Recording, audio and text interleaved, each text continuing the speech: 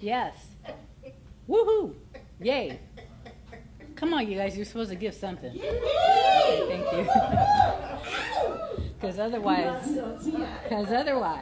All right. So I want to say welcome to everyone that is joining us live. We are here at Astounding Love, a Global Church Fellowship. Welcome to Kingdom Conversations, where we have prophetic and supernatural encounters with the Word of God, with the Spirit of God, with the love of God.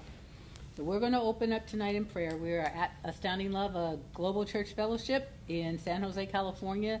We are in the second sanctuary at 1914B Trade Zone Boulevard at the corner of Trade Zone and Ringwood. So it's the main entrance, or the first entrance when you first drive into the parking lot. I am Pastor Lenzine Lee. It is my honor to serve as the pastor of Astounding Love. I'm here with a lot of really lovely individuals that are here for our kingdom conversation to find out what the Holy Spirit has to say. So we're going to open up in prayer, and then we're going to find out what the Spirit of the Lord says. I have a few things rolling around on the inside of me, things that I do want to share with you, and then we'll take it from there. Father, we praise you, and we thank you for the power of the Word. We thank you. We praise you. They say I'm muted. Hold on. Well, y'all could hear me anyway, but you couldn't hear me through this thing. No, actually, I'm not muted. We praise you and we thank you, Lord, for the power of your word. We thank you and we praise you for the truth that you have to speak to us. We thank you and we praise you for your loving kindness, which is better than life. The words I thank you and praise you are not a litany or a rhetorical type of thing. It's not just words. It is a conversation with you about you. It is an opportunity to be ministered to by you, to come into your presence, to hear what it is that you have to say, to learn about ourselves and to learn about others, to learn about you, and to learn how to walk with you on the inside of us. I thank you that we are fearfully and wonderfully made. I thank you, Holy Spirit, for your peace that passes all understanding. I thank you for the opportunity to be able to rest in you, and I choose to do that. And I thank you that you're so big and you're so strong, you're able to hold us all. And in and of itself, I find that amazing. We give glory to you, glory to you, glory to God. And you release your glory in our presence, in our midst. You bring us into your presence. You bring us into the reality that we are citizens of the kingdom of God. And I am really grateful that in these days we're finding out there is so much more to you than the old-time religious life that we used to live. I feel as though I am a part of a people that has been broken out of prison, the prison of religion and tradition, and that these are the days of discovery of the Spirit of God and the love of God and the goodness of God and the power of God, everything else that you are. I thank you for this. I am so grateful to be alive in these days. And I don't want to be a premature one. I'm not looking for you to get me out of here. I'm looking for you to be released in me and a lot of people to be made free. Yes, Lord. And so I humble myself before you tonight, Holy Spirit. And I rest in you to listen to what it is that you have to say to us in this kingdom conversation. Thank you in advance. Because I know that you just have a way of making yourself known. So we thank you for it in the name of Yeshua. Amen. Amen. All right. Sunday was a very, I think it was a day that you marked to say that you have had an encounter with God that raised the bar for the life that we're to live. I have oft times, now when I'm being religious, when I have been religiously traditional, I can get exhausted by God. And the reason I say that is because as I hear of the things that he says that he wants his people to walk in, I would find that I was like, there's just no pleasing him. It seemed that he was making demands that were impossible. And I found it very frustrating.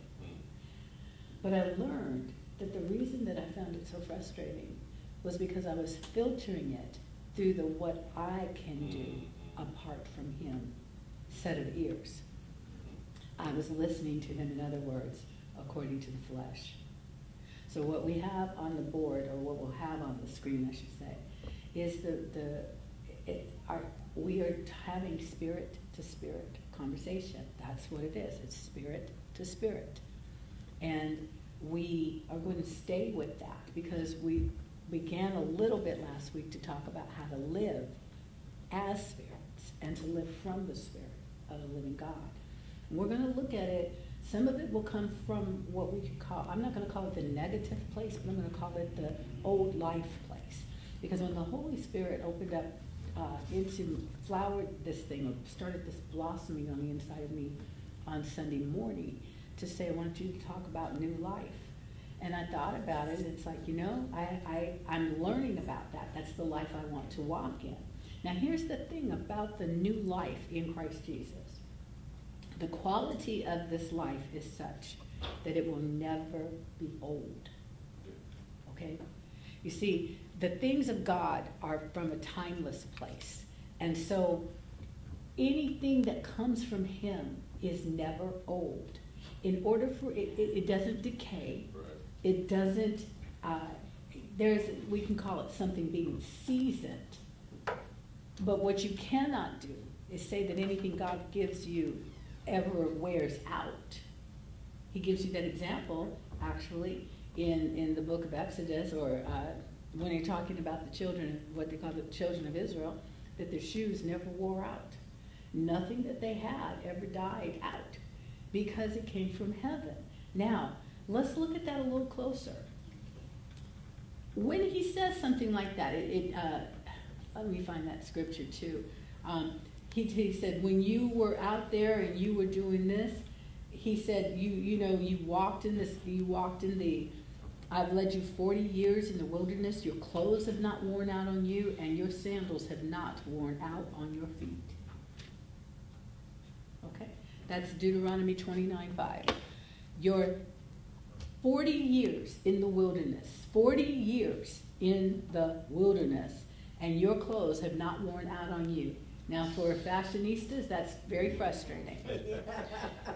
Except that I don't think that they were only talking about one change of clothes. But what he is saying is that means that they didn't fade with time. They didn't get little tears. They didn't get any of that. These are finely made garments. And because they had a supernatural quality to them, he said, I have led you 40 years in the wilderness, your clothes have not worn out on you, and your sandals have not worn out on your feet. He said, in other words, he said, even when you eat, you've not eaten bread, nor have you drunk wine or drink, that you may know that I, the Lord your God. He said, I've sustained you, and you've been more than sustained. You've been in health, you haven't had sickness and disease, all of these different things. Why? Because they had the supernatural encounter with God. They were walking in the place that he told them to walk, to be brought out of a place that he did not want them to stay. And as long as they were staying within those confines, the supernatural reality of the kingdom of God was in their midst. In the same way that you look at this life that you have been given through Christ Jesus, the quality of the life that God has given you is eternal. Tell me when eternity is going to burn out. Okay, not ever. And so people talk about, I want to use this as a kind of a springboard for you. You've heard people say, this person here, they're 75 years old or 90 years old. They look good for their age. I think that's about the dumbest thing I've ever heard in my life. And I've had people, that they would, regardless of what your age is, or somebody finds out what my chronological number is, and so they make dumb statements like, oh my God, you look so good for your age, you look this, you look that. It's like, first of all, oh, you look so young. Well, I am young. What are you talking about? Well, no, because, you know, anything over 21 or 30, I guess it is, or whatever their latest thing is, that's supposed to be old. It's like, well, yeah, I guess in man years, but not in God years, it's not. Not in God years, it's not. So people walk around, Crystal and I talked about this a little bit on our way in today, and they age prematurely because they're always talking about being old. Oh, my bones. Oh, you know, my back. You know, when you get to be my age, this starts to happen. It's like, oh, no, when I get to be your age, that will not be happening. Okay? There are things that we have accepted, have been ingrained in us. Well, you know, this runs in the family. This is just the way it's always been. The men in our family, this is what happens to them. This is what has always happened to the women. And what are they doing? They're recounting the way that the curse of the law has worked in their lives, with an expectancy of the same thing happening to all generations. But that I can understand when you walk in the old life, okay? But you are no longer that person. Now, I'm giving scriptures, the same ones that we talked about a little bit on Sunday, but I believe I'm just going to get to take some time with this. 2 Corinthians chapter 5, it tells us if any man is in Christ, I've heard this, my bracelet's making noise, okay. If any man be in Christ, he is a new creation. Old things have passed away, right? Behold, all things have become new. Let me see. Let me find that one. Now, when you listen to these things from every book after Matthew, Mark, Luke, and John, you have started to come into the church era. Everything we read about that Yeshua did, that Jesus performed in the time, in the Gospels, is telling you about the way he walked in the covenant that God had cut, that he and God had cut, how he walked as a covenant keeper. And it's also showing you how the establishing of that covenant and the fulfillment of every prophecy was taking place through his life, but also he was demonstrating what it would be like for us to walk in, filled with the Spirit, and to live from the Spirit life. So what we've done, you know this, you'll read about the different men and women that had encounters with Yeshua. You'll read about the lady that once upon a time had an issue of blood. You read about the one that was stricken and had been held captive and bent over for all of those years, as he referred to her as a daughter of Abraham. You read about these people. You even read about the Syrophoenician woman that came to get a healing for her daughter. You read all these different things. With that encounter, you got a glimpse of your life, or how things are for you to walk in Christ. But everything you read, where these people came under the covenant and received from Jesus, two things were happening. They were realizing that that covenant that had been cut is real. And he was demonstrating that in order for the manifestations to come, he was doing the same type of thing that we saw Elijah, Elisha, and all of the prophets of old when things started to happen. They had to be living from a supernatural reality. They could not be living from an earthly reality. Are you all with me so far? You and I were not called to live a natural reality. We were called to live a supernatural one once we became born from above. And your failures, financially, emotionally, physically, and so forth, and the frustrations always come from the lifestyle of the carnality or the flesh, the carnal life. And carnal is not bad, you know, it's a bad life. It's a limited life. And he's saying, I never made you to connect with me according to your flesh. according to your natural understanding or according to the course of this world. I called you to live higher from a place where all things are possible.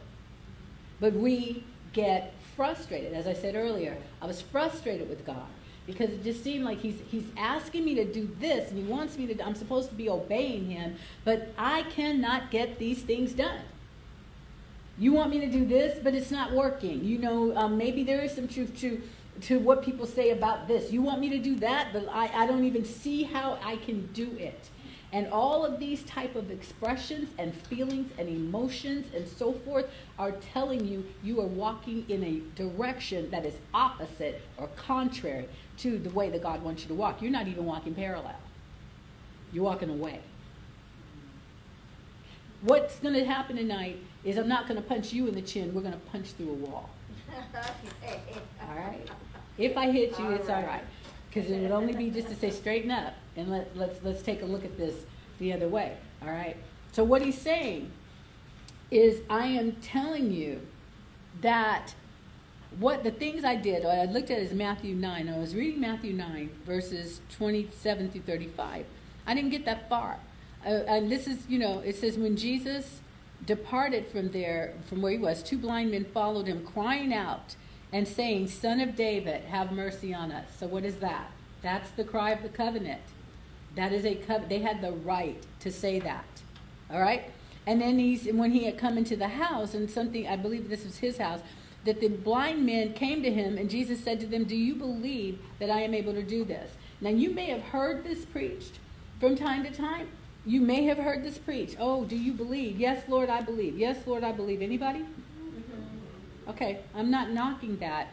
But how about we crack that open and go to the other side of it? Okay, let's go to the other side of it. So it says in verse 28, when he had come into the house, the blind men came to him. And Jesus, and I remarked on this before, isn't it interesting that they knew where to go? And he said to them, do you believe that I'm able to do this? And they said to him, yes, Lord. And then he touched their eyes, and he said, according to your faith, let it be to you. Now, when I've heard this preached, and somebody said, according to your faith, let it be to you, that is a very true statement.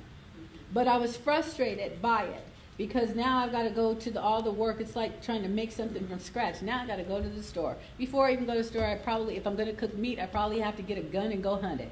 Or go fish and go catch it. Because you're just giving me a whole pile of things to do. In order for me to believe you, and now I got to go find where the belief is, and then I have to work this thing in my brain, and then I got to read these scriptures over and over, and then I'm going to have to confess and confess and confess until I finally start maybe getting a glimmer. Then I'm supposed to meditate. This is too much work. That's how I measured it. And you do get it according to your measure for measure. So I didn't get much. And it was a very interesting thing. When I thought about things from that level of according to your faith, I couldn't really grasp it. But what turned it around for me is when I started thinking about according to the kingdom. Because faith has to have a place to hang. Now, if I'm trying to get it according to faith, then I'm thinking of it from a natural perspective. But if I'm trying to get it, if I'm trying to get it at all, I'm hurting myself. Let me show you. We'll skip around a little bit, all right? Turn from there just for a minute. Go over with me to Galatians chapter 2, and let's look at something. Okay. Now, I read this in the Message Bible probably for the first time. And I saw something very different. In this passage, Paul's talking about, one of the things he talks about, the Apostle Paul, is the confrontation he had with the Apostle Peter. Because the Apostle Peter had been living free. But when the religious people came around, he started regressing back to trying to live as a good Jew. The problem that he had is that once he became kingdom, he couldn't be a Jew. Right. The beliefs are different. Once you become kingdom, you can't be a Baptist. You can't even be a Pentecostal. Because the beliefs are different. How do I know? You go to any church when they tell you we do it this way, we do it this way. A lot of things they tell you that are not lined up with the scripture, it's lined up with the tradition of the church and what the people decided was the best way to handle things. You go to any church on the planet, any church that calls themselves believers in Christ Jesus, and the chances are very, very good you're going to look and go, where did they get that little squirrely thought from? Okay, you go to some churches, you got to wear hats. Because the woman's head is supposed to be covered. If she's not wearing a hat, she's got to wear a scarf, or she's got to wear something, and they dress ugly. I'm wearing all black today. But I don't want to wear those old, ugly black clothes. Okay? I'm not going to do that. Or they, no makeup. And most of the rules seem to be about women. They seem to be very troubled about how a woman looks. Now, he can come as a sharp-dressed man, and he can come this way, and he can come that way, but she's got to look like a object with no color. Okay? She's the one that has to wear the hat. She's the one that has to do this. She's the one. I mean, there's all kinds of rules. There's other churches you go to, no preacher. No, if she's female, the highest rank she can possibly get is missionary. A missionary. Or a nurse. Or a mother, church mother. That's your rank. Okay? But God called me to preach. Well, he may have called you to preach. I've heard this. He may have called you to preach, but you won't preach here. Okay? That's something now, see, I don't actually have a problem with women in ministry. I met some very religious spirits very early on, and I was quite carnal. So my response was probably not the best. But I got over it. They were very deeply religious men who told me, you can never tell me anything about the Bible because you're a woman. And I thought, and you're an idiot. So, that was the end of that. You're not cute anymore either. But that was my I don't recommend that. That was just me. Me stepping out of being good for a moment. Okay. Well, it's actually at the church we went to. All right. So, and that's what they decided to say in their foolishness. Well, they were repeating what somebody else said, who was repeating what someone else said, who was repeating what somebody else said, but nobody was quoting what God said. They were getting an idea of what Paul said, or what they thought Paul said, or what they thought Paul should be saying. And since this sounds close enough to what I think should be the way it is, I'm going to make it a doctrine that God never did. And that's how those things start to happen. All right? So we've had people come here, and they tell us the problems that they have, and we think, well, if you leave and don't come back, your problem is solved, isn't it? People say, well, that sounds cold. It's like, well, honestly, you really think it's okay for somebody to come into your house and tell you how to run it? When you've heard from God? No, I don't think so. When God has told you to do something, it's like, well, I'm not going to argue with people about a call. So I don't have an issue. And they say about women in ministry. I don't think about that because I'm not a woman in ministry. I'm Pastor Lindsay Lee, called of God to preach the gospel. Yes. My spirit lives in a female body, but when it comes to the Word of God, I'm not a woman per se. I am a vessel. I'm a mouthpiece. I'm a spirit that is joined with the Spirit of God. And this is scriptural. He said there's neither male nor female. So when I'm operating from the office does not have a gender. Do you understand? Now, outside of that, I enjoy being a woman. I'm not switching out. I like it. You see? Do you understand what I'm saying? Yeah. But you don't try to, I'm not going to preach the female gospel. And I know a lot of people like to do that kind of stuff, but it's like, well, you can't do that either because he did not tell you to. He didn't say anything about that. What he said is the gospel. Did he say the gospel of the woman? The gospel of the Baptists? The gospel of the blacks? The gospel of the Jews? The gospel of the Pentecostal? Or is it the gospel of the kingdom? Problem solved. Once we switch over. All the beliefs, all the other things like that, I'm like, whatever I find myself sometimes in disagreement with the way I think God is saying something, and that's my problem. So what I've learned to do is to give it over to the Holy Spirit and let him straighten me out. And I don't even mean like, straighten you out, whoop you into shape or any of that, but show me where I am incorrect in my understanding. Because I learned that every time you allow the Spirit of the Lord to open something up to you, it's amazing how you can switch over. Because truth has come to minister to you. But as long as somebody's trying to feed you a bunch of garbage, there can be a flesh pushback. Okay? Are you with that? So in Galatians chapter 2, when Peter was around individuals that had a problem with consorting with the other people, the other kind. You may be around these so-called new Christians, the Gentiles, but you are still a Jew by birth. But the natural birth is not what qualifies you for the kingdom of God. Are you catching what I'm saying? Segregation of any kind in terms of you're not of our ilk, okay? I don't even use the word ilk, so we're okay. I'm not of your ilk. That's fine. I guess you're not of mine either. But one is not superior to the other. Else we would never be able to get the message of the kingdom in place.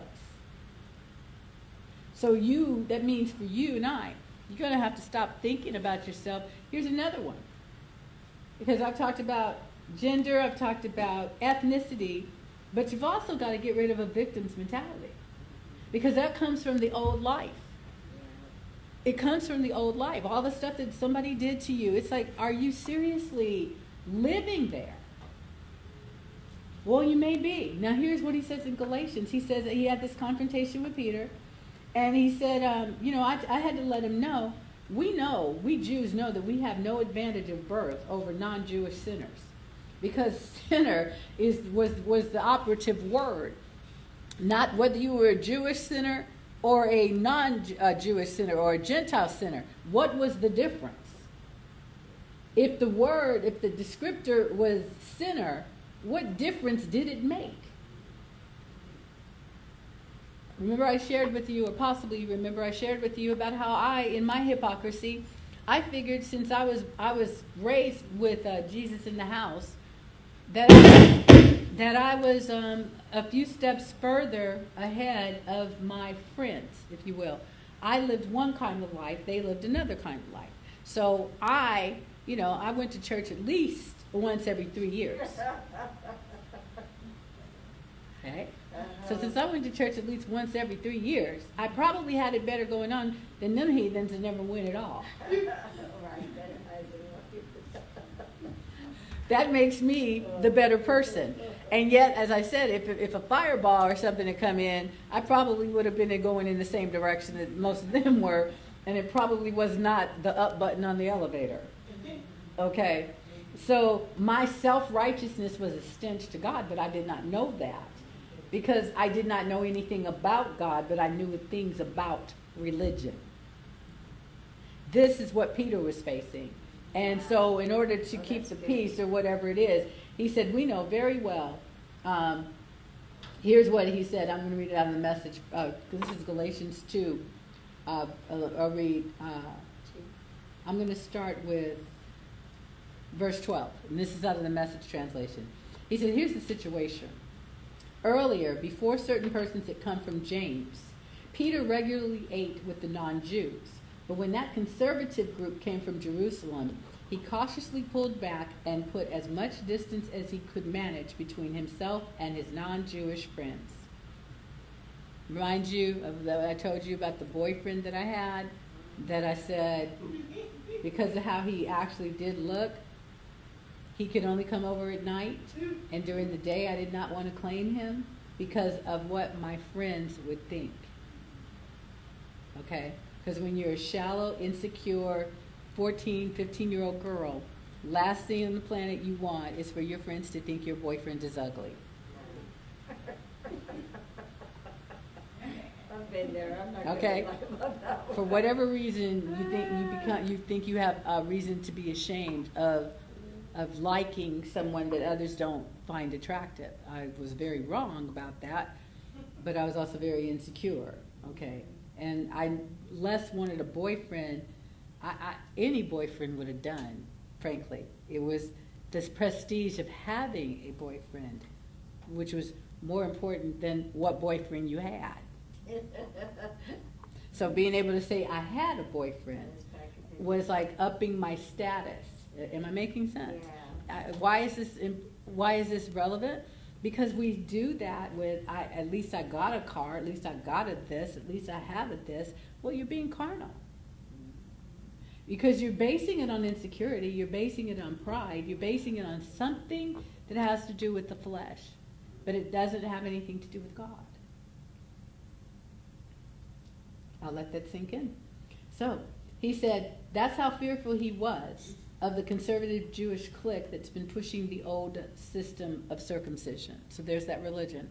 I have to keep up appearances. This verse in the Message Bible, the translation, verse 12, Galatians 2, is very clearly showing that this man who called himself strong in the things of God was modifying his behavior for the sake of an appearance, to keep up an appearance. And if you've ever been to in a religious circle, you have to dress a certain way, you have to talk a certain way, you have to believe a certain way or act a certain way, whether it's very decorous or very loud and crazy, whatever it is, you've got to do the same thing everybody else does in order to be included. This is the same type of thing you see in society. This is where shaming comes from when they get the very young people.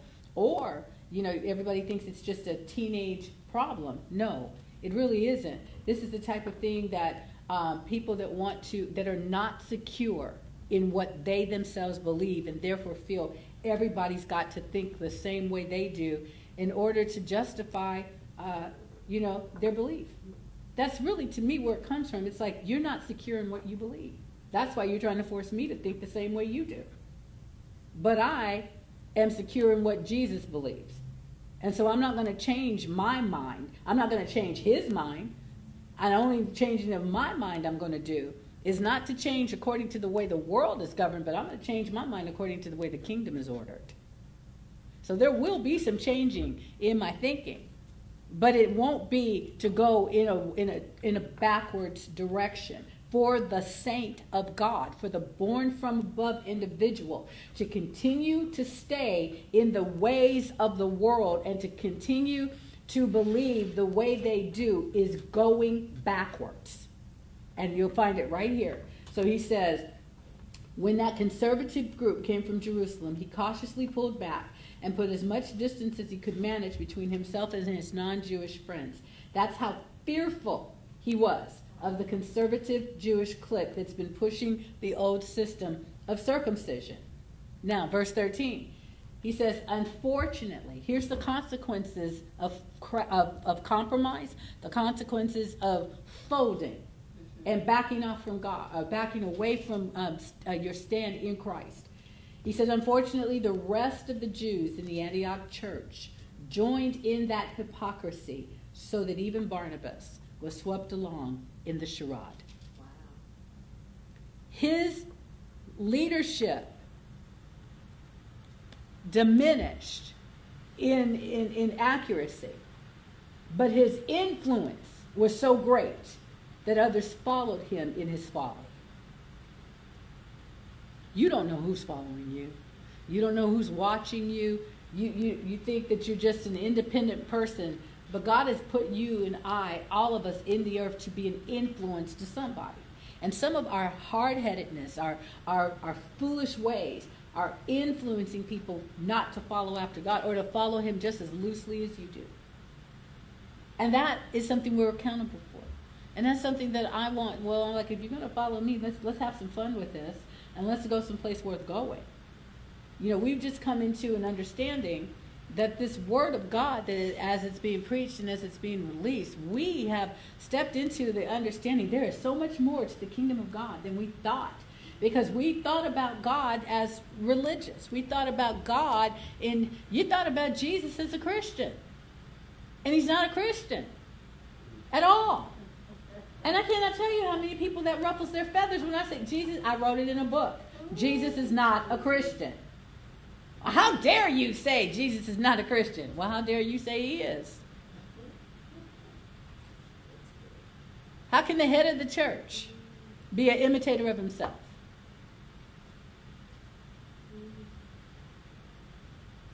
He's the originator. He's not a Christian. He's God. He's not a Christian. He's Savior. He's not a Christian. Well, if he's not a Christian, I don't want to be one either.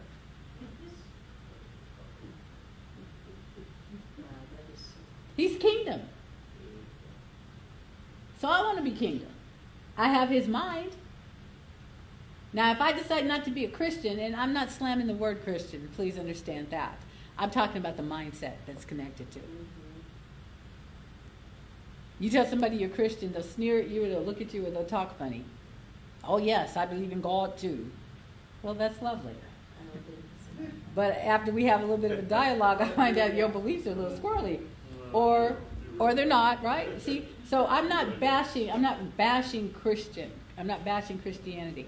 I'm talking about a mindset, a religious mindset, that no more so Paul was not dissing the Jews. He was not saying it's terrible to be a Jew. That's not what he was saying. Then they call him a hater. He wasn't anti-Jewish. He wasn't anti-Israel. He wasn't anti that. He was pro-kingdom. So everything else comes along. He still probably ate the same stuff. And we know Yeshua wasn't anti-Jews because he went to Passover and he did all the things he did, and he fulfilled every single law, every single prophetic word that was spoken. So God is not hating. Do you understand? This is not about hatred. This is about location, location, location. Your location is not Old Testament.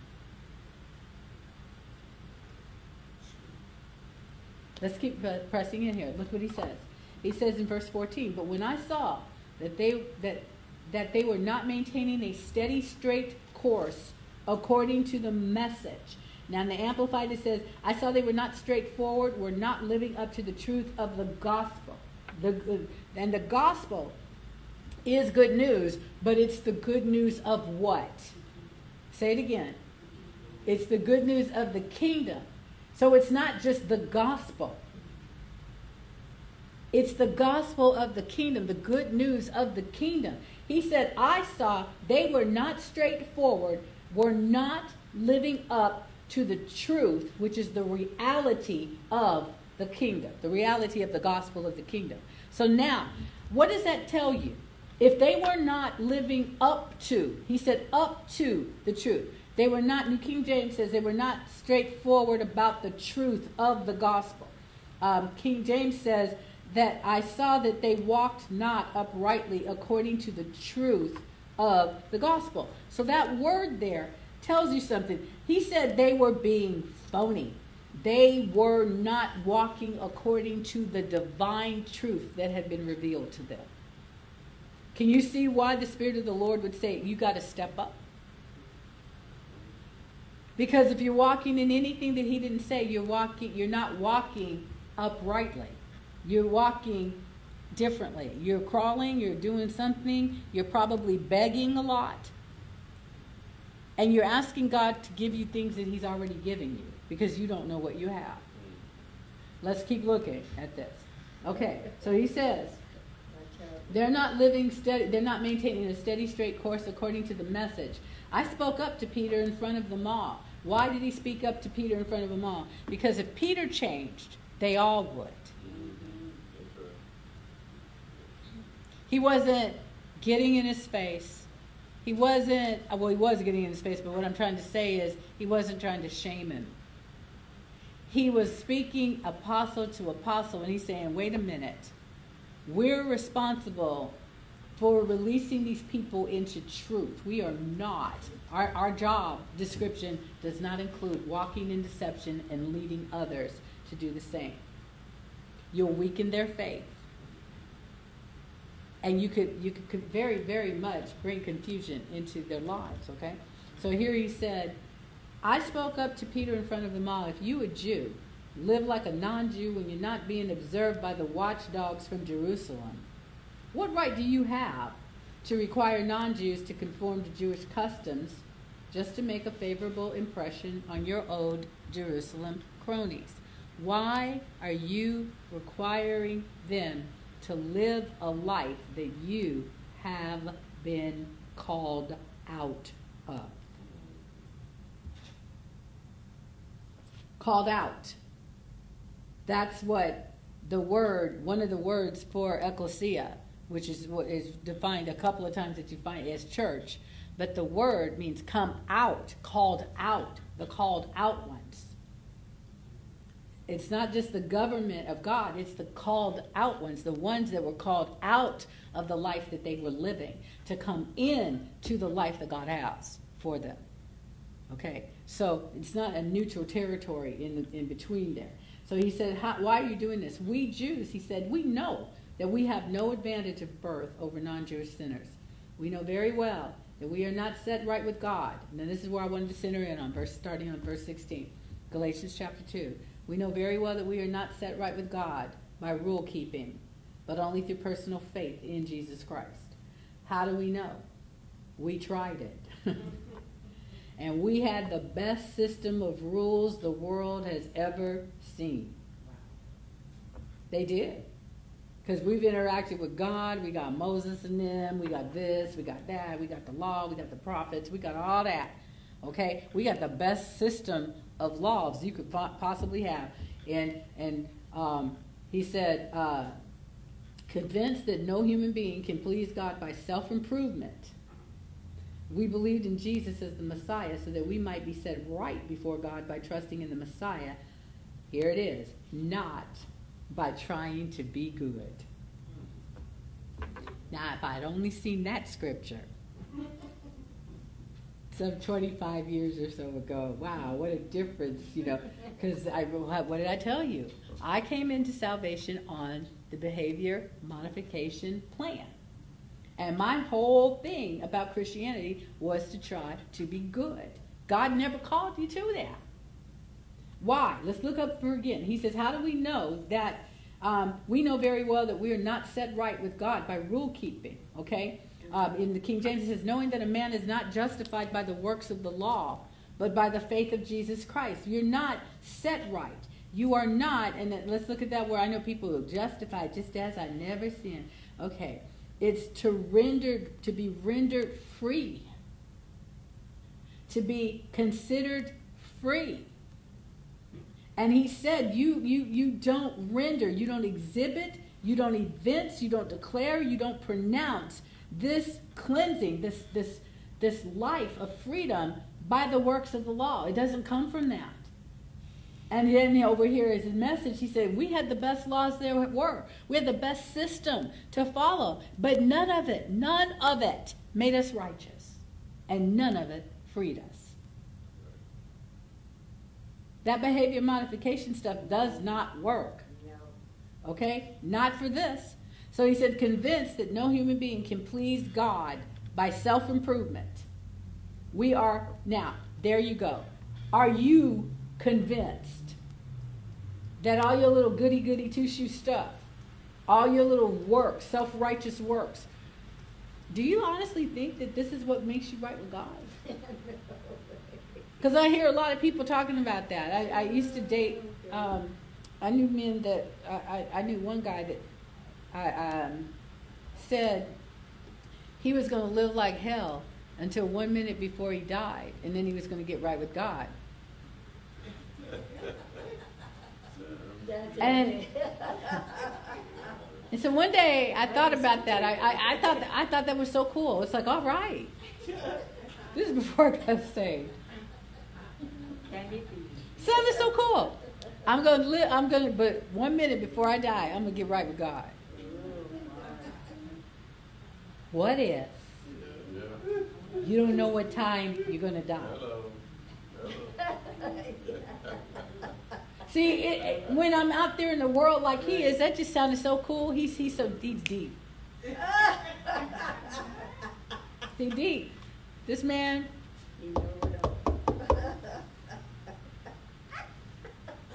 That's so funny.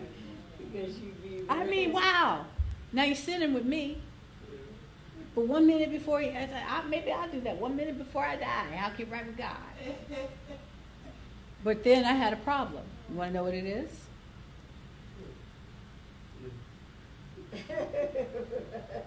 he got me to thinking about dying, and I got scared. I got scared. What happens when you die? Do you just sleep? Where are you going? Does anything happen? Is hell? I know hell's real, but I'm not going, right? Because Jesus is part of the family, right? And then I couldn't sleep. I would literally wake up, anxiety, because I was scared to die.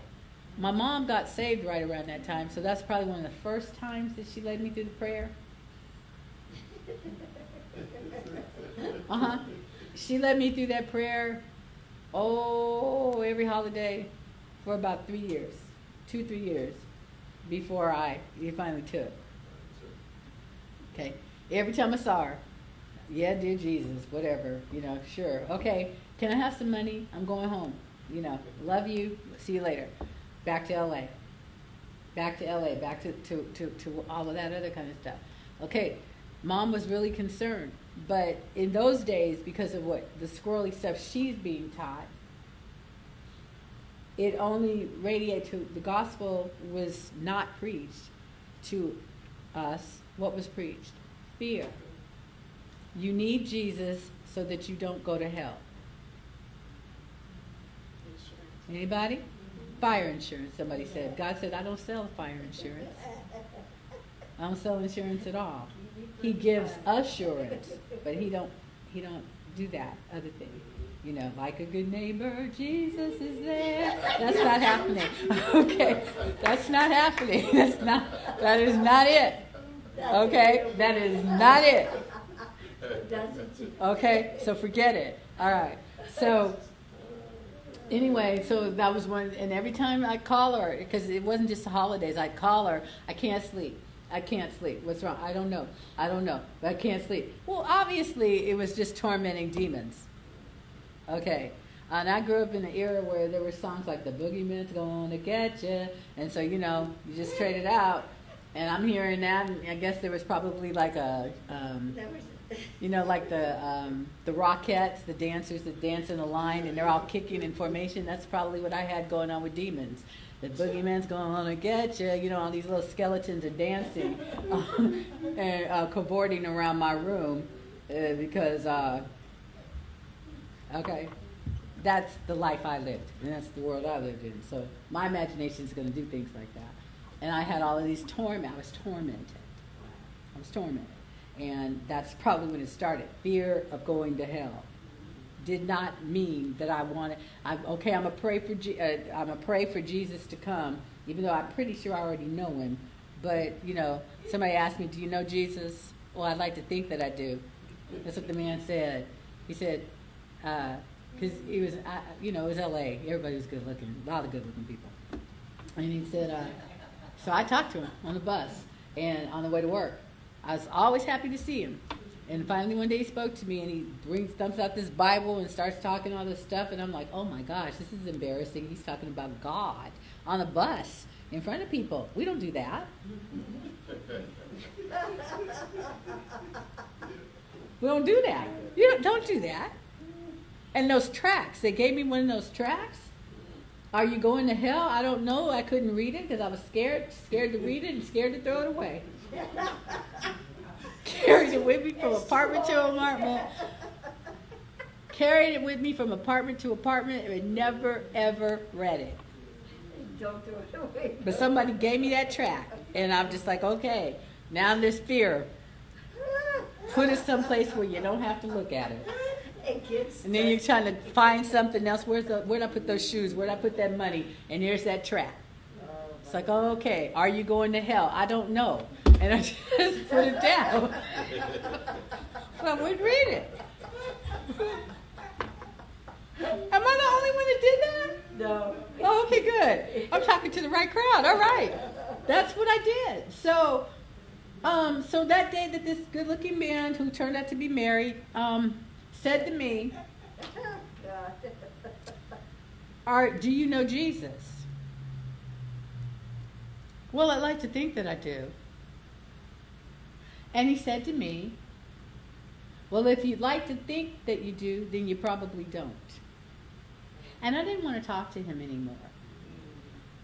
How rude. We grew up with Jesus in the house. My grandmama talked to Jesus every day. And you want to sit there and tell me I don't know him? Well, I didn't. But you know, it's the principle of the thing, right? Okay. So here he is. He's saying, we know that you can't please God by self-improvement. So that's why we believed in Jesus as the Messiah. We have believed in Christ Jesus in order to be justified by faith. Or he says to be set right before God by trusting in the Messiah, not by trying to be good. So all y'all out there, you're frustrated anyway. And when you're trying to be good to please God, you're trying to do the Christian things in front of the Christians, you know. So you're careful. I used to see people, they were smokers and stuff, and they'd be out in the parking lot on the other side of the church and be surprised by all the other ones that are standing out there going, oh, how you doing? You know, doing their little cigarette thing and putting it out. And then I had one preacher, he said, you're not going to go to hell for smoking. He said, you may smell like it, but you won't be going, right? But they would be convicted and embarrassed and trying to, you know, I just needed the cigarette, but I didn't want it to be seen at the church. I didn't want the church people, other than the other hypocrites that were out there with me, you know, we're kind of a gang of friends and stuff like that. And you go, and they go out. I've gone to meetings with people that, you know, Christian, this, that, and the other, and we were staying at the same hotel, and then somebody would turn to me and say, I'm gonna go have a glass of wine. It's just something that we do. You know, I hope that doesn't offend you. And I looked and I thought, why would it offend me?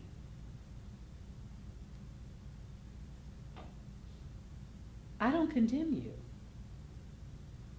If you look at some of us, I never drink wine. It's like, but we got a whole cake up in the room, and when we get up there, I'm going to be chowing down on the cake or the cookies or the candy or this, that, or the other.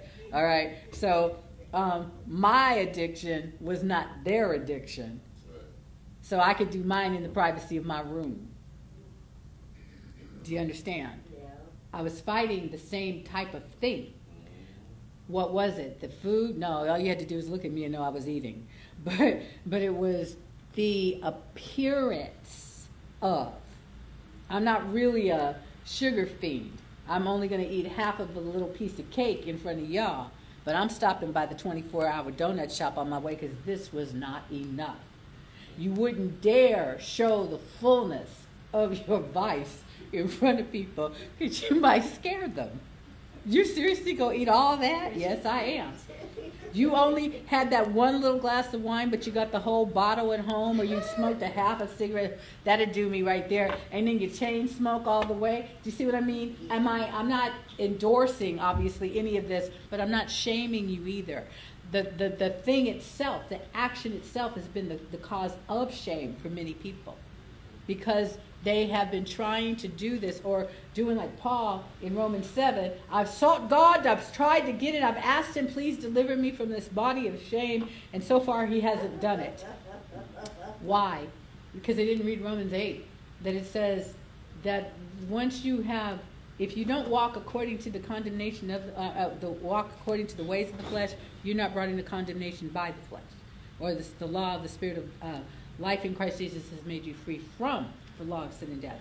And I'm going to tell you, addictions of all those kind, I hear me clearly. I am not talking about whether or not you drink this or smoke this or do that. I'm not talking about that. I'm telling you because you know what? You might just be doing video games. You might just like to watch certain television programs. You might just like to collect stuff. It's less to do now. What I'm talking about with the task itself is the spiritual influence. It's the influence. It's the demonic thing. It's the push that you've got to do this. I've got to do this. I've got to do this. I can't go a day without. I've got to have this. I've got to spend this. I've got to be at this point. Do you understand what I'm saying? It's the hunger for something else that you love more than God.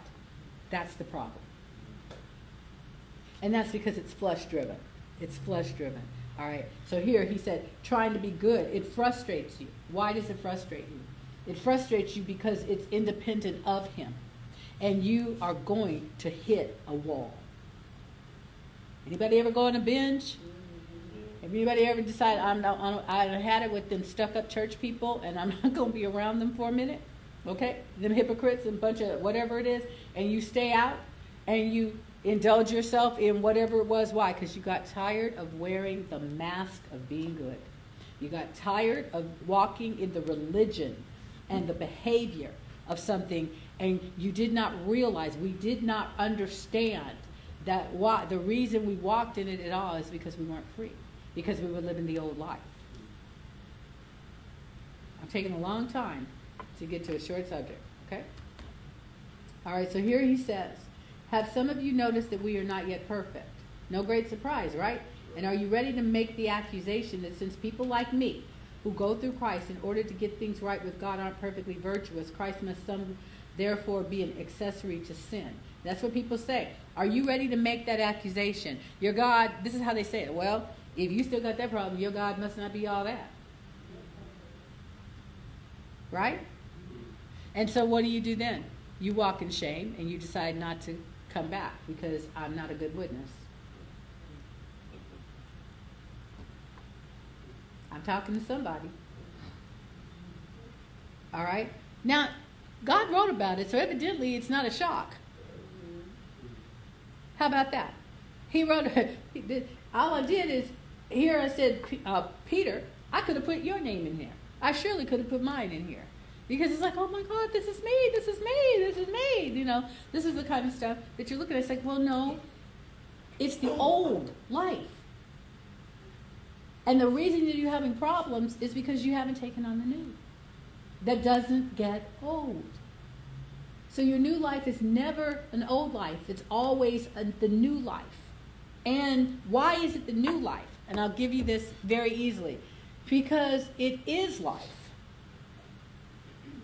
The new life is the life of God who never decays or perishes or grows old. So when you have new life, you're talking about the life of, not just the life that comes from, but the life of God himself. So how could it ever grow old? How could it ever wear out? How could it ever grow stale? It's impossible because he would have to. Catch that, because that's a portion of something that I want you to have, okay? So he says, the accusation is frivolous. God forbid. It's not even possible for God to fail. And so when you take that thing, if I was trying to be good, this is what he said, verse 18. I would be rebuilding the same old barn that I tore down. I would be acting as a charlatan, as a fake, as a hypocrite, as a phony, a transgressor. Been there, done that, okay? If I am trying to maintain the behavior modification version of Christianity, if I am basing my salvation upon my works instead of the works of Christ, I am trying to resurrect the old life. I'm trying to keep it alive or resuscitate it, keep it alive. I am still living the old life, and I have refused everything that he has given to me. I'm living Old Testament. I'm still looking for him to do something that he's already done. I'm living Old Testament. I'm still trying to get something from him according to an old way of thinking. Now, here's why the woman that had the issue and was healed, why she's so important to us. I'll get to that in a minute. He says, verse 19, what actually took place is this. I tried keeping rules and working my head off to please God, and it didn't work. So I quit being a lawman so that I could be God's man. That's Galatians 2:19 in the Message translation. I quit being a lawman so that I could be God's man. What he realized, what he's telling you is, I finally realized I can't live both lives. I cannot be old wine in a new wineskin. And that's what I've been trying to do. He's saying, throw off the old. Why don't you accept on every level that you are a new creation? Because you don't see yourself as one. That's what he's telling us. You know, when you still see your sin. You still see your past. You're not your sin. You're not the sin. You're not the sin. You're not the addiction. You're not the, if you were sinned against, you're not the rape. Okay? Oh, it was my fault because of this. Hey, you made some choices that you would certainly not do again. But you're still not the product of the crime. You're not the victim. You're being called a victim. But if you don't call yourself one, we can turn some things around. You with me? You can turn some things around. Okay? You have to stop. This is what, okay. As I say you, hear yourself saying that to yourself. Instead of me sitting here at the table saying, this is what y'all got to do. No. This is what I say to myself. Say it. This is what I say to myself. Okay. You got to stop believing that you're a victim. You've got to stop believing that you are addicted to things that are trying to kill you. I'm saying this to me. You've got to stop seeing yourself through the eyes of sin. You've got to stop believing a lie about yourself. And all kinds of things like that. You've got to stop believing you can't when the Bible says you can do all things through Christ who gives you strength. And he's going to prove that in just a minute, in these few minutes I have left. We have to talk to ourselves. People go, oh, well, you know what they say, if you talk to yourself, it's a sign of, what do they say? Sign of insanity? I said, well, you know what I think? People are not really interested when they say that. I said, I think if I don't talk to myself, it's a sign of insanity. Because if I'm not talking to myself, then everybody else is talking to me. And they say, wow. That's cool. That's deep. That's deep. Well, the other is stupid. Unless you're telling yourself every day. Now here's insanity. Looking in the mirror and calling yourself the things that the devil calls you. Another crazy thing to do. Reject what God says based upon what you see. Okay? All right. So he says, if I was trying to be good, I would be rebuilding the same old barn that I tore down. I'd be acting as a hypocrite, as a charlatan. He says, what actually took place is this. I tried keeping rules and working my head off to please God, and it didn't work. So I quit. But instead of walking away from church, instead of walking away from the things of God in my frustration, he said I quit being a lawman so that I could become God's man. I made a decision to leave off the old life. You're going to have to shed it. You're going to have to, in things that you're thinking, because how are we going to do this? We're going to do it by the Word. We're going to do it, first of all, by recognizing what we do have. We have life. We have eternal life. We have the life of God, which it doesn't mean, oh, you have the life of God in you. Yeah, okay, thank you. I don't know what that means, but I got the life of God in me. No. I mean that I have heaven residing on the inside of me. I have the timelessness of God. I have the supernatural reality of heaven living on the inside of me. I have access to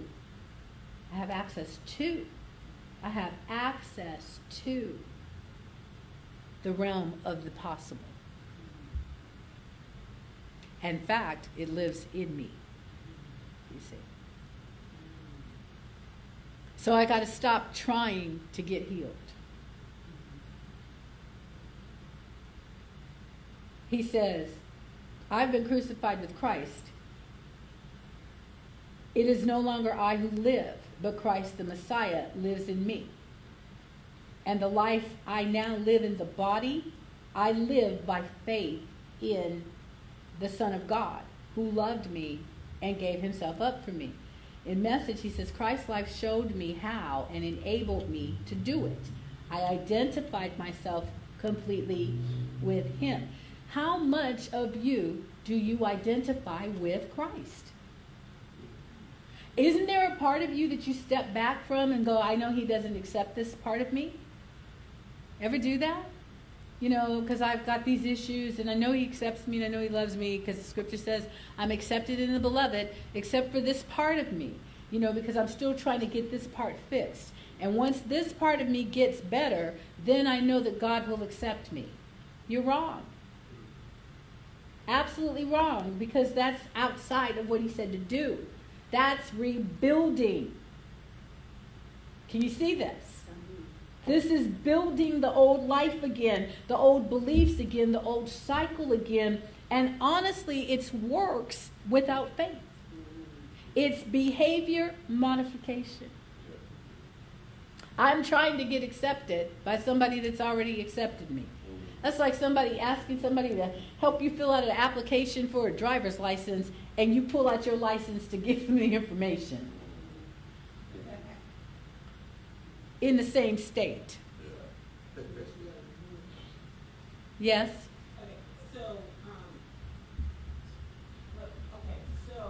They can't hear you, Crystal.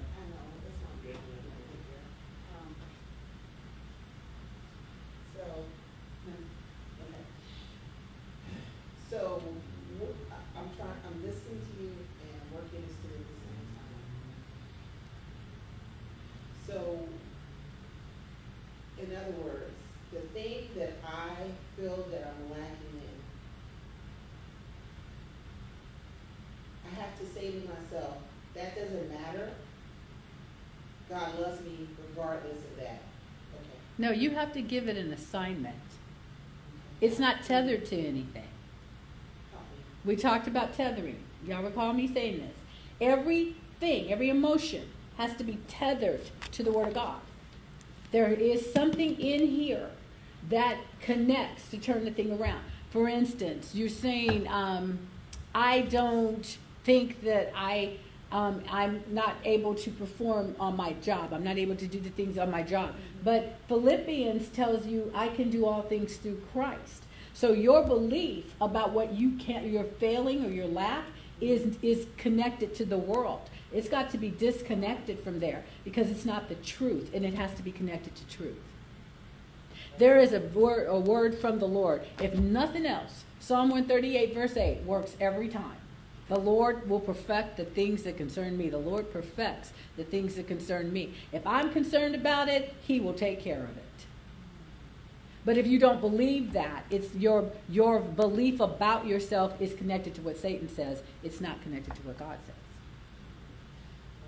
So the tool that you're giving me, that I'm hearing you say is, okay, I know that I am not consistent with this thing. And that thing makes me feel like I'm lacking from God, or I'm not getting what God says is true. Mm-hmm. Now, you're saying, I'm going to tether, I'm going to connect with the Word of God, I'm going to get a scripture, and I'm going to say that I can do all things through Christ who strengthens me, or God perfects the thing that concerns me, even though I'm still not consistent in that behavior. You're still not consistent in the behavior, and you've judged yourself with that expectation not to be, because your mind is disconnected. You're still thinking with the old mind. But the Bible says that you have the mind of Christ. Okay? Here in Romans 7, he says, through Jesus Christ my Lord, I'm delivered. With the mind, he said, I myself serve the law of God, but with the flesh, the law of sin. And he was talking about that old thing. But the Bible says, okay, we have the mind of Christ, and we do hold the thoughts and intents and purposes of his heart, right? So, or here, let me do it this way.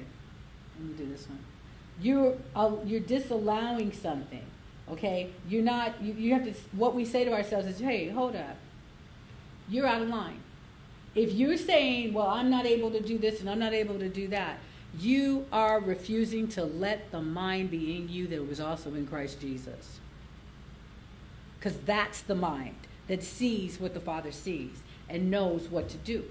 You're still living in that place. It's still, let me put it this way. You can say to the Holy Spirit, am I living according to the word here, or am I living outside of it? And he's going to tell you you're living outside of it.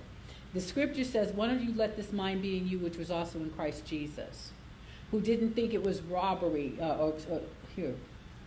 I like this one too. In Philippians 3:15, it says, if you are mature, have this mind, and if in anything you think otherwise, God will reveal it to you. Have the mind that will show you out, how to get out of. Because if you're still thinking about the thing based upon your failure, if you're still thinking about the thing based upon your inability to do it, you're still thinking about the thing from a place of carnality. You're still seeing it the same way. You just threw some words at it. Am I making sense? Yeah. Okay, like people that put perfume on an unwashed body. Yeah, you're not making it better. Not making it better, but you threw something at it, thinking, okay, this is what it is, okay? But you didn't make it better. You simply fouled up something else, okay? But what we do is we say, no, stop, that's it. And I seriously do this. Okay, that's it. Everything stops. I am so out of line right now. I am condemning myself. I am angry, and I can see, all I can see is what I cannot do. Therefore, I do not see what you see. I do have the mind of Christ. I do let this mind be in me, which was also in Christ Jesus. And I will come to you now. I choose to change the way I think about this. Repentance is a powerful weapon. You didn't repent. Repent it means to turn around. I don't know about all that, but I do know it means to change how you think. That's what I was. Yeah, you have to change how you think. And see, it's so interesting because the person that can do all that can help you out of every quandary, every mess. But the problem that many of us have is we don't talk to him. We do not talk to him. It's like riding in the car with the Holy Ghost and you too busy doing this. Okay, and I know many of you have done that. You get on your phone and now the person that has the answers, the Spirit, he's right there. But we got to do everything else except talk to him. Come on, this is good. That was good, Chrissy. Okay, are you with me? Yeah. Almost done. Oh my gosh. Where did the time go? It went where it always goes. All right. Okay. So what he said is, I'm not going to go back on this thing. He says, I've been crucified with him. My ego is no longer central. It's no longer important that I appear righteous before you or have your good opinion. And I'm no longer driven to impress God. There you go. I want God to see how smart I am. I want God to see that I don't actually need him. I just let him help me out. Well, why else do you get upset with him when things don't go the way you think that they should? Okay? He says, I'm no longer driven to impress God. Christ lives in me.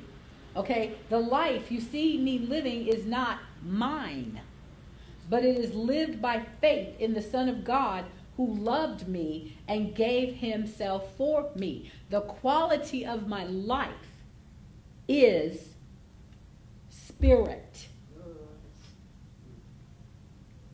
Not just spirit, the Holy Spirit. He has changed the quality of my life. She's fine, don't worry about it. He has changed the quality of my life. He has changed the quality of my spirit. My spirit is no longer dead. He has come, as the apostle puts it, and married me, consummated, brought me in to a place where everything is alive. We go through physical things, pain. You know why? Because you didn't say, wait a minute, I have the life of Christ in me. Now, why do you not identify with the woman that had the issue of, with the woman that had the issue of blood? Or what was the scripture we were looking at the beginning? It was Matthew 9:27 to 29. And who was the blind man? Okay, why?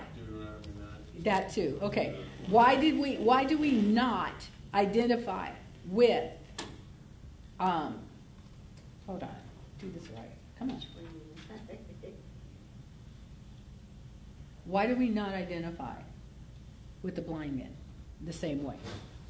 The reason is, we said because of the old covenant, okay?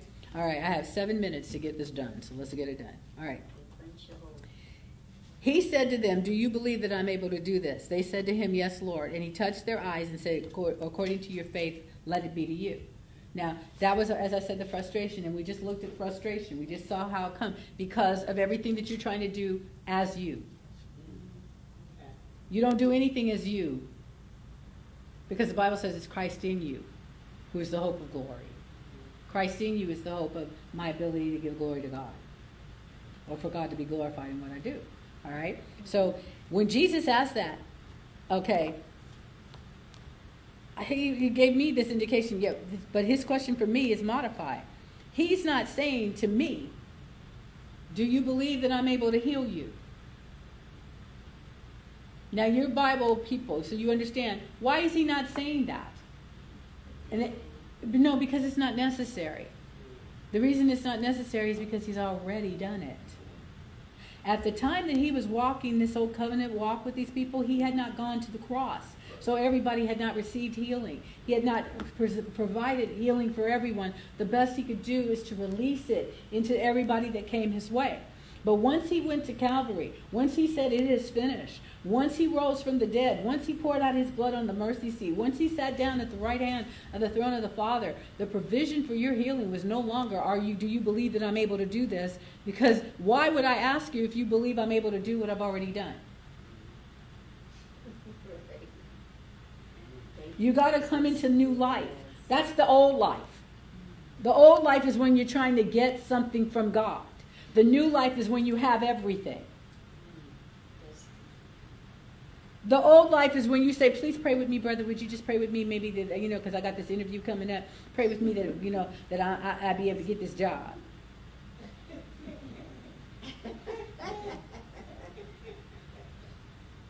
Yeah?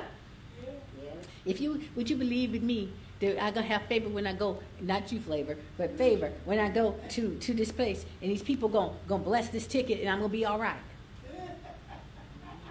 That's old life. That's old life. Because the Bible says that he has given us all things that pertain to life and godliness.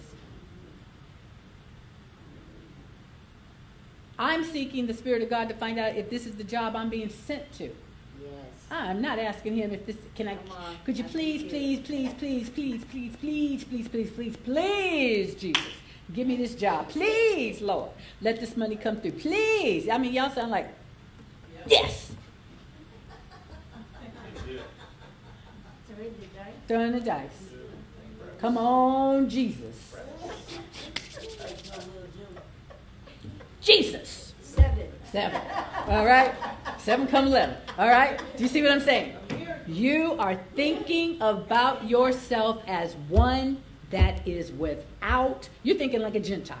You're thinking like you don't have a covenant. You are thinking like you don't have life. It's the eternal life, not getting out of hell. My ticket from hell. I got my, here's my fire insurance law. I ain't going. Fire insurance is a very interesting thing. Okay? Are you with me here? Let me make this last point then, and you can ask your question. Okay, so what he's saying to you and to me is the life you see me living, this is what the Bible is not mine. I am trying to live the old life as long as it's my life. But when I come into new life, it's the life of Christ through me. The life I now live in the flesh. Galatians 2, the life I now live in the flesh. Verse 20, I live by the faith of Jesus. It's not my life that I'm living. I'm living the life of God, or God, the life of God. Or in other words, here's another way to put it. I am living in earth as I am in heaven. You get a lot of things taken care of in the earth. If you start seeing that, wait a minute, if it's below standard, it ain't heaven. And I said ain't on purpose. I'm not an ain't person. But there you go. If it's not demonstrating the power of the kingdom, it's too low. I'm not living. Oh, hold up. Indulge me. I want, I need. That's what you say. But you say this too. When we get to heaven, won't be no dying there. Well, duh. Won't be no crying there. Yes, there will for a moment. When you see all the things that you passed on, that heaven had for you, that you turned down, because I got to do this. What do you look like in heaven? You got this going on, you got that going on, you got, I got real estate in heaven. I got this, I got that. But you don't have it here because you never called for it.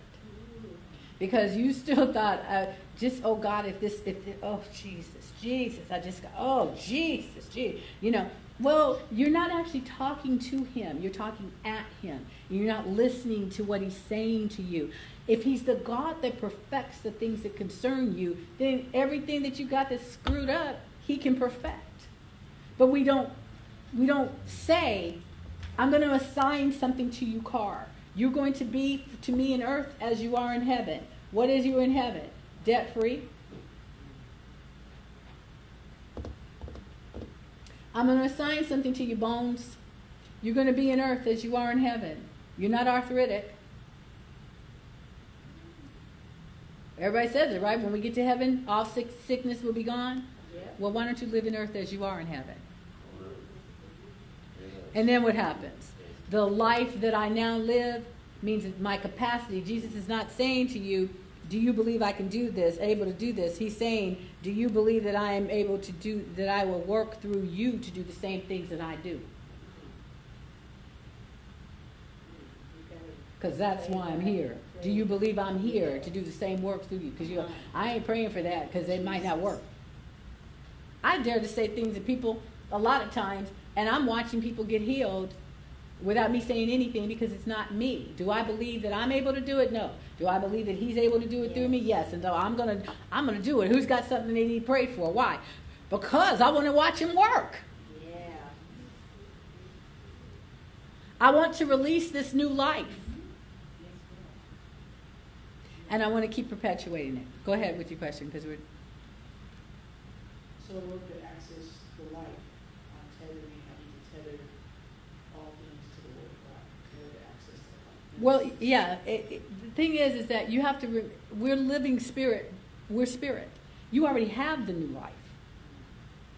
Really, to access the new life, get rid of the old one. You have a lot of stinking thinking. That's everybody. Okay, and, oh no, my thinking, my thoughts are beautiful. Praise God, awesome. Let's make it better. Okay, you have stinking thinking. That's the old life. Why don't you? One of the things, not only tethering but identifying. This is not him. Oh well, you know, because I hear people. Oh hallelujah, praise God. Yes, this is great, right? And then we get to after service, when everybody's just chowing down and chatting, and you walk by and you hear people say, yeah, I tell you what, that job, oh, I don't know how I'm even going to make it. I tell you what, if I don't get this money by this time, and you listen to, well, look at you, little faith giant. I guess that was a picture, a reflection of you. What happened to you? You went from plump, juicy grape to old raisin. Dried old raisin. Okay. What happened?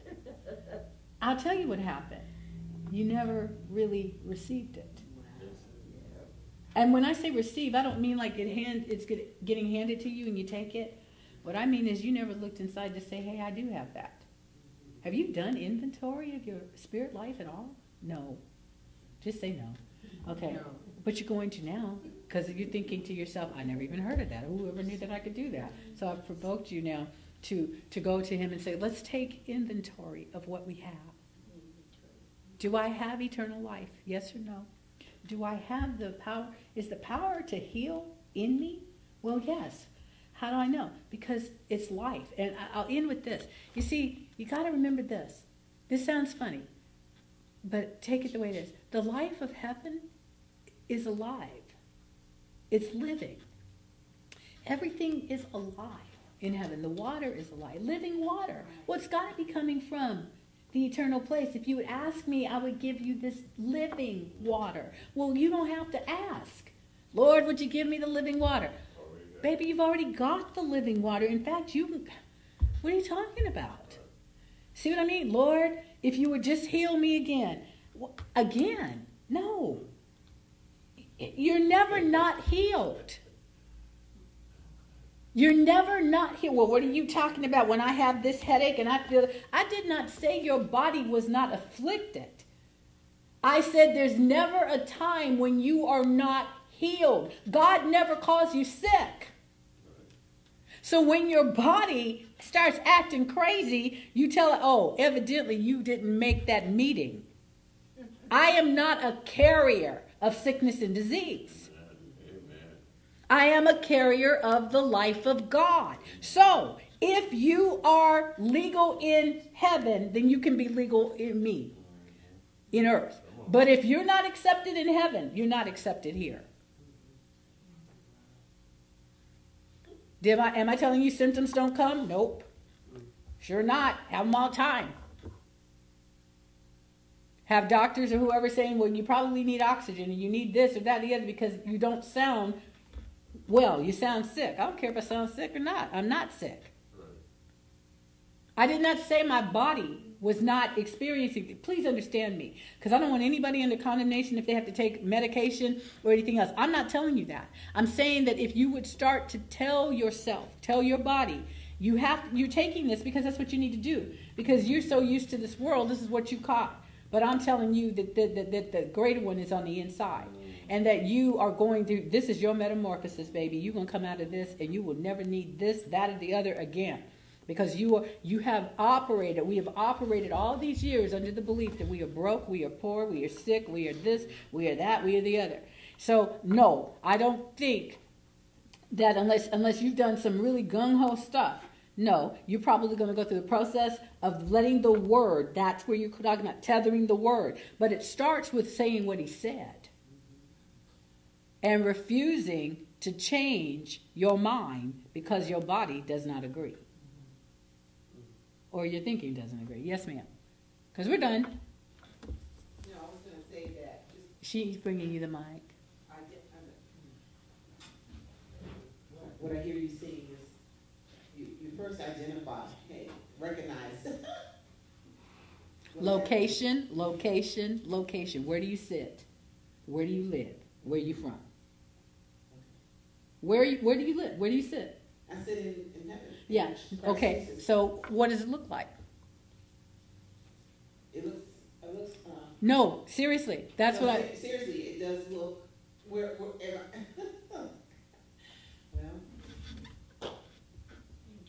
when I'm sitting in Christ Jesus, it looks like I don't have pain. Well, when aren't you sitting in him? I'm always supposed to be sitting in him. No. There ain't no supposed to. There's no supposed to. Well, there is no. Here, I got you. That's perfect. But the Bible doesn't say when you're supposed to, or when you sit. The Bible says you're seated. Mm-hmm. So when aren't you seated? Never. And I know we pray, I take my seat. Well, no. I'm in my seat. You're right. That's a good correction. Because the location in the heavenlies in him. What you gonna do? Jump out? No, that's so good. You're in Jesus. The thing that you do, that's the wrong thinking. Wrong thinking, because I would have a serious problem with one of my bones saying, ooh, I gotta pop out for a moment. Wow, that's good. Seriously. Okay? One of my ears going, look, I need to get down there and meet up with some folks. I'll be back. And just pop off and toddle off. No, you ain't. Or something internal coming out. We get upset if blood flows. How dare you leave? Am I right? So then how is it possible for you to not be seated in him if you were seated in him? I think that's enough for tonight because I just have it. I want you to think on that. That's what we're talking about life. The source of my life. The source of my life. Not only, let me tell you how good we got it. Not only do we live in him, but he lives in us. Why? Because he just can't leave us. He really can't. He said, I can't leave you. I won't leave you. I won't forsake you. I'm with you always. I won't. Can't. Nor forsake you. You on your own. It's not happening. So, is that somebody that loves them some you or what? Yes. I carry you with me everywhere. And then I go with you everywhere. So when do you not have the life of God happening for you? When? When is it that his life is not working? Okay, I will say, now we're talking old life, new life, right?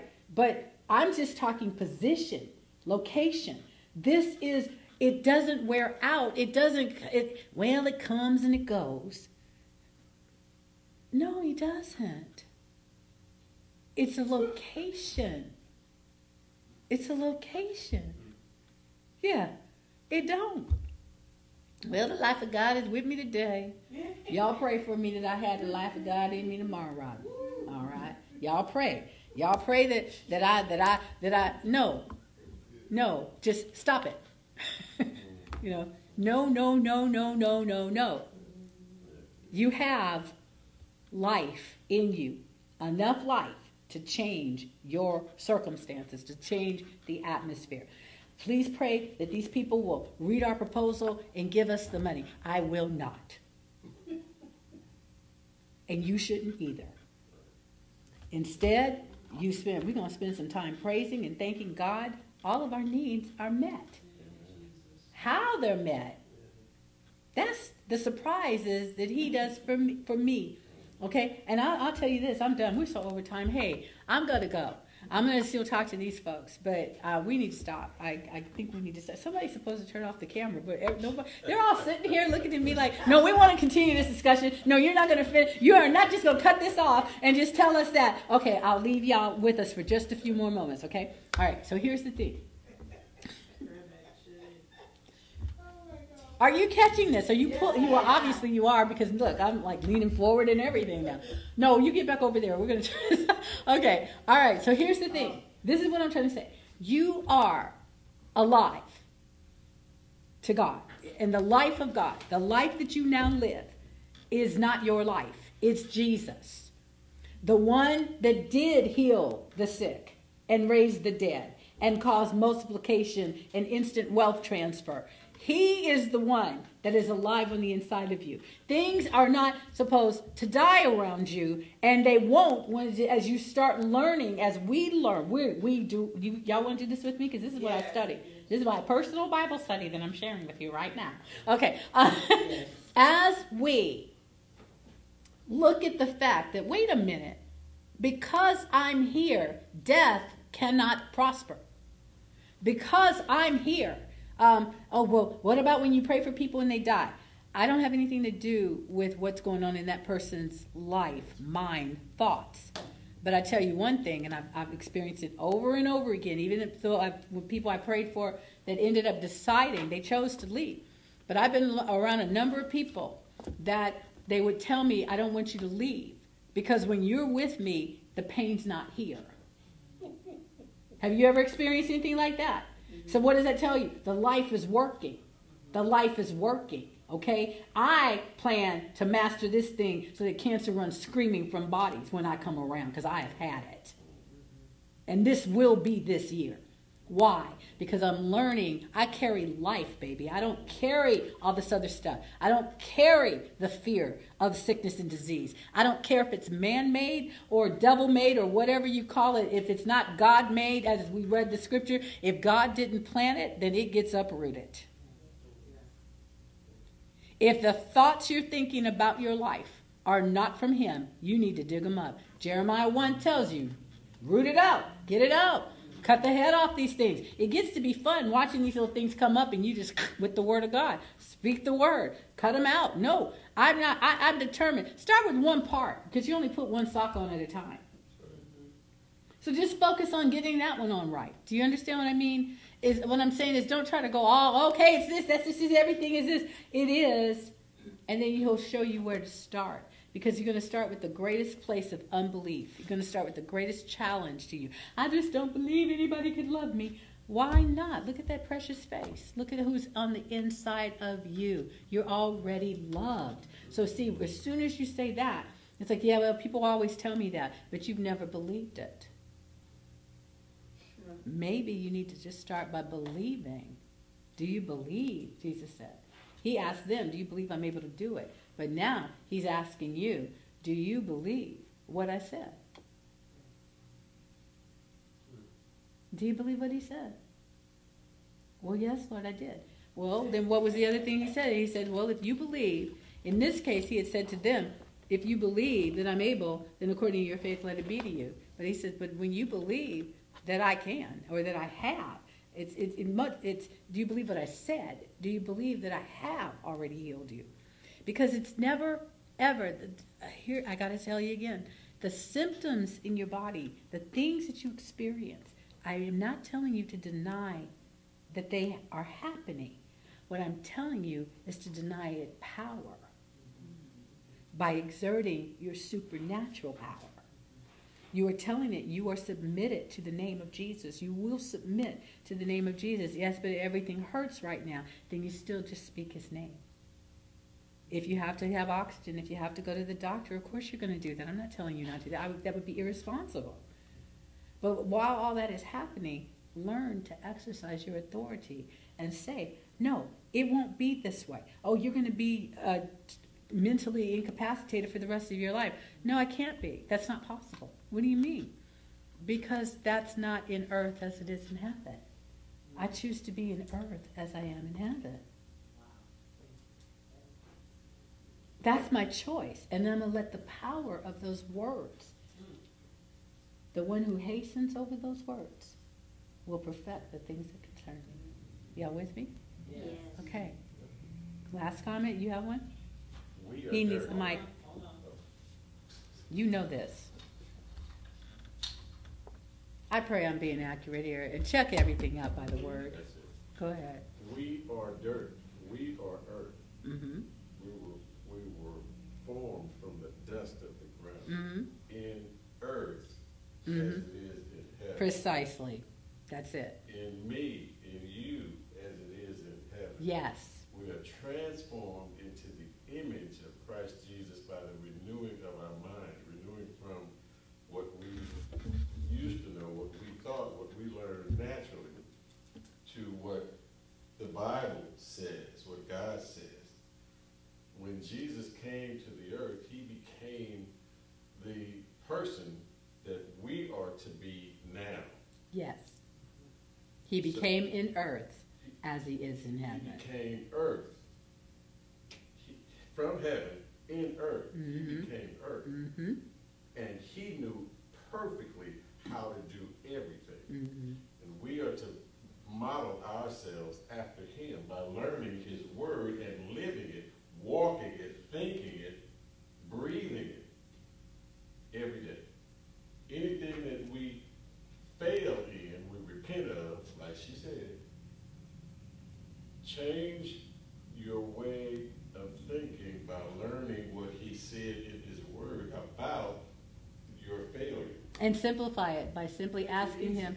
It's so easy. Ask him to simply say, what do you think about this? Yeah, what That's you it. said. That's a lot easier than trying to find your scripture. And one more thing, because this is so much fun. I love what you said.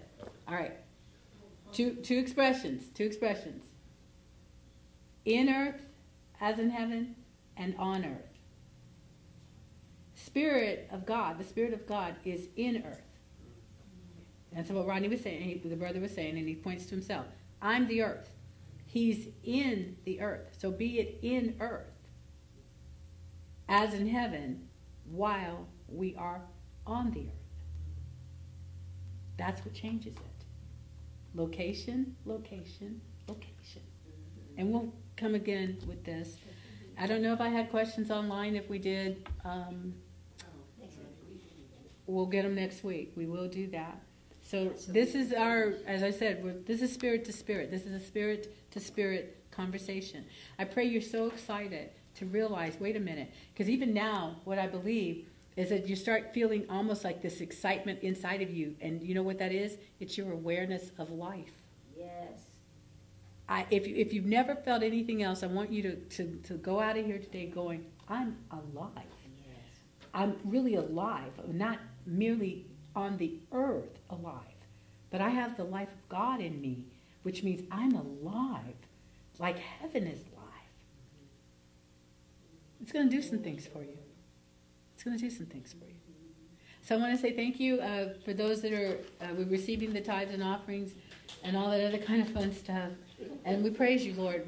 We'll get to that in a minute, but we praise you so much and thank you for this, Holy Spirit. Thank you for what you're speaking and what you're teaching. And I thank you also, just as our brother has said, that everybody gets that unlocked place, that understanding of the peace that he or she needs tonight to be able to start in this. And I do, that when they catch, the first thing that will happen when somebody says, hey, believe with me for, they're going to listen to that and ask the Holy Spirit, is that the way we're supposed to say it? Is that the way? I mean, we are to the place, we're just like, we're so hungry for this. We so desire you to manifest yourself. We're not probably as excited about it as you are, but because you're in us, we do carry your excitement. And we want this, Lord. I believe that this message has been released in a place where we want this. We want this. We really do. And I thank you so much for opening this and unlocking it even more. That there is we carry this treasure in these hidden vessels, or this hidden treasure in these vessels, these earthen vessels. That's where we carry it. The treasure, the secrets, the mystery, the power, the life of God, the life of heaven is on the inside of us. Let everybody understand that means that the blood that is in us is alive. It is alive to you. It is vibrating, pulsating. It is causing some major shifts. I release this word into the lives of people I've read about online today that are saying, this is happening in my body and this is happening in my body and I'm preparing for this, and they're accommodating the sickness and disease. But I ask you to surprise them with the unveiling of the truth that they are already healed, and I call for that to manifest. I release the life of God into them all in the name of Yeshua. I release the life of God. I release the life of God into our minds, the life of God into our hearts, our eyes, our ears, our scalps, our feet, everything from head to toe and everything in between. I release the life of God into our church members that we have not seen in a long time. I release the life of God into marriages. I release the life of God into finances. I release the life of God into every scenario, into every situation that is taking place, every trauma, every drama. We release the life of God, be it in earth as it is in heaven, and cause these things to change. We respect you.